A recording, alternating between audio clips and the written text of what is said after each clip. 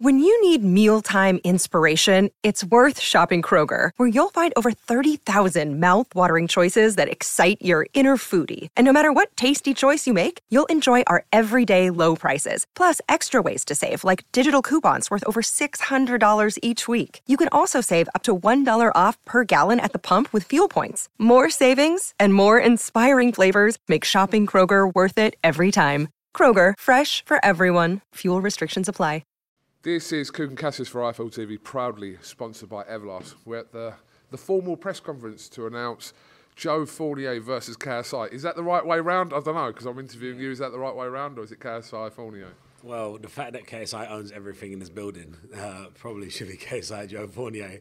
But after I knock him out, I'll just own Misfits and probably Prime as well. And I'm surprised his name isn't back there. Well, Prime's there, so there we go.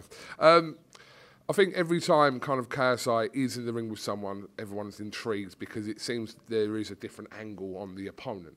But with you, there genuinely is a different angle with the opponent. You've had into double figures of professional fights. You've been sparring top elite athletes for the last however many years. So this is a question for KSI. I know I don't want to tailor it around it being you, the opponent, but I suppose we can kind of accept that. Not pay the bills, Cougar. You got to pay the bills, mate. I get it. You got to pay the bills. No, I mean, I genuinely believe, it happened to me, right? When I, fought the O2 in 2016, I started really feeling myself. I thought, you know what? I can beat the likes of, the real big guys. Yeah, I remember I offered Callum Smith a jet, didn't I? I said, Callum, you can have my Gulfstream if you fight me. I mean, it was my 4th professional fight. Looking back now, probably glad he didn't take the fight. Would have lost the jet. But, or maybe not, let's see. But I think that's where they're at. I think he's won a few fights, and they thought, KSI's the truth. And I think they're going to see the truth on May 13th. I think he's going to get battered. I'm really going to batter him. I can't see... he's explosive. Don't get me wrong, right? He ain't shit. Anyone that says he's shit is wrong, because to knock a man out, not many people can knock another man out, with gloves on, right? So he did knock out that guy, FaZe, who had several MMA fights, right? And I know boxing and MMA, but he ain't a boxer either. So generally just on grit, determination, as a tough dude, he's tough enough. He went in, knocked the guy out. You know the guys at London Shoot Fighters, they ain't no mugs. They train Derek, they train David, MVP. So... they're obviously putting them in with some handy guys too. But it's a whole different game when you're going to get in the ring with me. And I just think that they just think I've literally been in a pub for 2.5 years in Mexico, just drinking tequila, shagging birds. Because that's the only thing I can think. They must think I'm a full geriatric now. That I just don't know what I'm doing anymore, because I don't know how they've given me all these advantages. I'm bigger than him. I'm more experienced than him. They gave me 8 weeks' notice. I haven't even started training because I've got so much time on my hands. And they really think he just beat me, just square up, just going to bat me. He's saying he's going to knock me out. If David Haye could have knocked me out, how the fuck is he going to knock me out? What is going on? He's drinking too much of that Prime juice, baby. I mean, let's talk about a little bit of perception. Obviously, I've known you, Joe, for a very long time, and we've been friends for a very long time. And I think, there is two sides to you. On the outside front, you've obviously got more money than God, allegedly.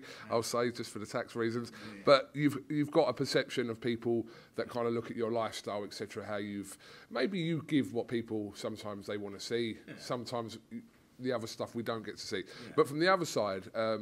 From a boxing perspective, we know that, I'm not saying that you've had, or the career as a professional boxer that you would have kind of hoped for before you had your first fight, but you, to a relative degree, compared to a lot of people, boxing has been a part of your life. And I think this is why I'm very interested to see someone with the amount of fights you've had in professional. People can argue about the level of opponents and everything else, but I'm very interested to see how this plays out because of that reason. Yeah, I mean, look, at the end of the day, people ask me, why am I taking this fight?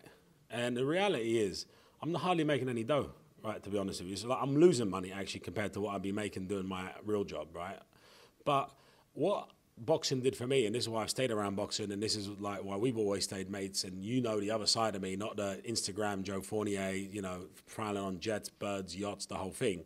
The real Joe is actually, I'd like to inspire others, because at 30, when I turned pro, I was fat as hell. I was walking around at 135 kilos, fat, depressed, making loads of dough, but miserable, like shagging birds, looking down, thinking she doesn't want to be here, right? And then boxing made me go charity boxing, where I started, and white collar boxing, then unlicensed boxing, and now look, I never walked around higher than 95 kilos ever again. Boxing changed, like you were talking about mental health. I've seen all your podcasts are amazing about mental health. And it's true, when you're at the top, there is pressure, whether you're at the top of the bank, you're top of them as a boxer or a footballer, whatever it is.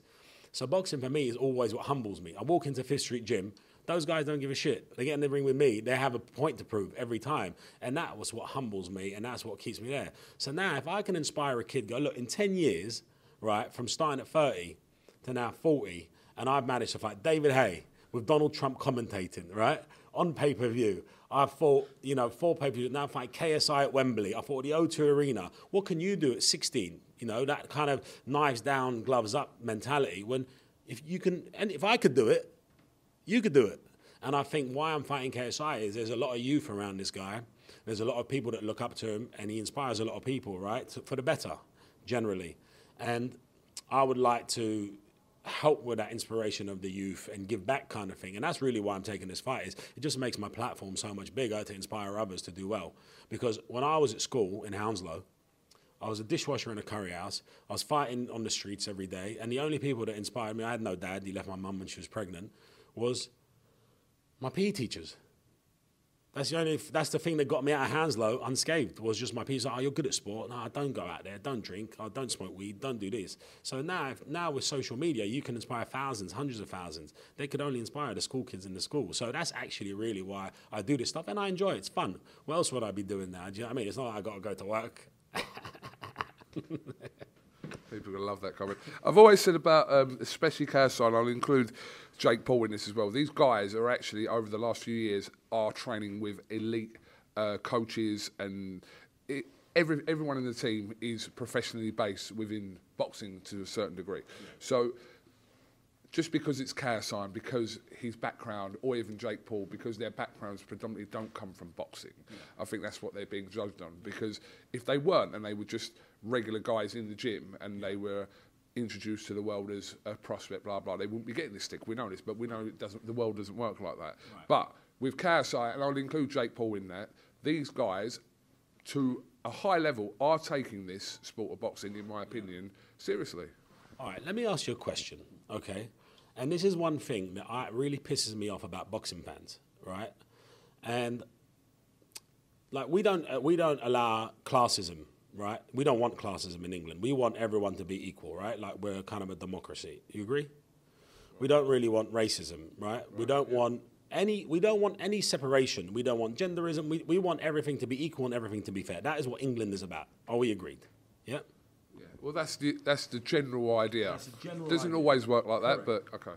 So why in boxing is there like elitist boxing people, and like a computer gamer can't do it? You know those guys, you know how many fat kids they've inspired to get off the sofa, not have heart disease and type 2 diabetes by 25, and now might have gone down to a boxing gym and changed their life rather than commit suicide at 21 because all they did was look at a TV screen? You're trying to tell me these guys are doing bad because they're bringing a bigger community to do a sport we all love? I want a boxer. I want an Olympian. I wish I was. But is that like wrong? Are they hurting anyone by doing it? They're just doing their best. So like I respect KSI. I respect what Jake Paul's doing because guess what? KSI, even though he's my opponent, if you look at Misfits, he's brought all his mates in on it. Now they're all getting in shape. They've all probably stopped drinking for a month or two at a time. He's brought all these different people from all these different backgrounds that maybe didn't have a huge career growing up, and now they got a career. Now they got these fights. They got 3 fight deals, 4 fight deals. Look at Anthony Taylor. He was a forgotten about guy, right? Like a middle of the road MMA fighter. Now he's got a lease of life. That guy probably could have gone into depression. He could have gone into drugs. He could have done anything. He could have gone into crime. They're helping people, man. And Jake Paul's putting people on. You know, the biggest payday of Anderson Silva's career was fighting Jake Paul. And guess what? When they're ready, which is what they should be doing, Jake Paul thought he was ready for a Tommy Fury, they take the fight. And KSI thinks that he's ready for me, and I'm taking a fight. And at the end of the day, who else would I be fighting? So how can I say it's wrong what they're doing? Was Dimitri Bivol or Canelo going to come out, Joey, matey, come fight for the world title? No, they wouldn't. Because there'd be a million people in between. That would have never happened. Whereas these guys are willing to have the balls and take the risk. So if in everything we do in life, we want it to be equal and fair, why are boxing purists not equal to just happy that other people are boxing? It's so sad. I think, well, look, just to add on from what you're saying, I think when we go back to KSI and Logan Paul 2, which was in 2019 back in LA, right? Yeah. That card was headlined by them, rightfully, because they were the draw on the card, right, for DAZN.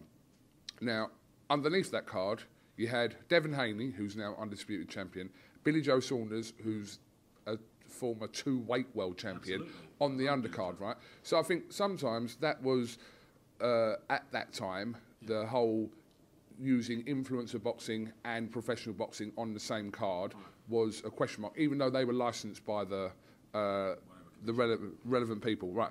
So now with Misfits, it's a separate thing completely to professional boxing. It's in its own league, which I agree with. It should be. If it's going to happen, it should be in its own league. So it's almost a case of, hang on a minute, if you don't want to watch Devin Haney and Billy Joe Saunders, or do want to watch them, watch them. If you don't, if you want to watch this stuff, watch it. If you don't want to watch it, but everyone watches it, and everyone talks about it. It's a good scrap. It's a good fight. Do you remember when everyone used to watch Test match cricket? I haven't watched a test in years. Right? And that's like cricket purists. But things evolve, things move on. And crossover boxing is what people want to see. And why I think this is going to break pay-per-view records for Misfits, the fight against me, is people want to see these guys tested against real fighters. Right? And I think this is the thing. You're going to see more and more pro fighters jumping onto Misfits because they want to see the difference of the levels. Unfortunately, it's going to be the first and last for KSI because he's going to be twitching on the floor after I knock him out. So, May 13th? May 13th. May 13th, Wembley Arena. Yeah. No, actually, two things I want to say is, number one, when you know Michael Buffer is the commentator, you know you've made it, right? I think he did my fight against David.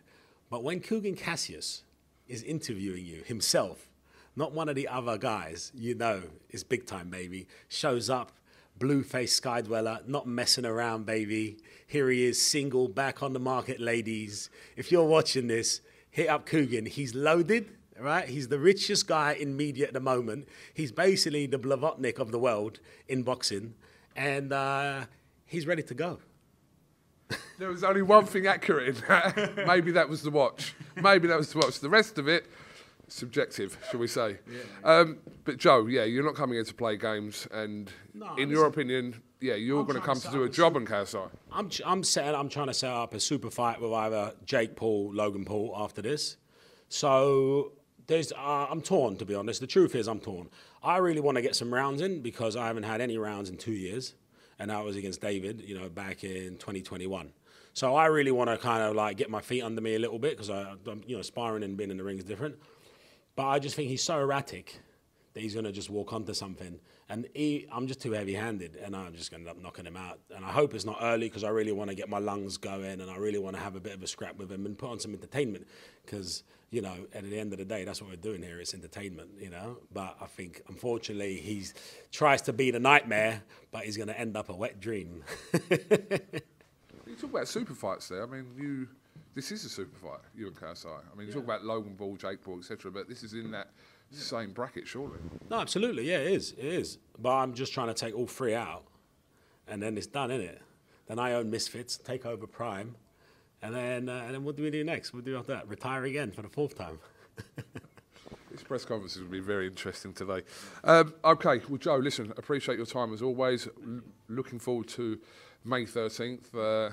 Yeah, this Misfit stuff is like, we don't know what's going on with it today. When they put that post out about the triple threat, I don't know if you saw that, they put on April Fool's, but I read it first thing in the morning. They said there was going to be a triple threat match coming in America soon, and I didn't clock it was thingy, so I actually fell for that. You know, like I own nightclubs in Tulum, in Mykonos, in Sardinia. I'm opening in Mexico City. I'm opening in Madrid, right? All this, like, I'm opening 2 this year. Like, talking like hundreds of million in business, right?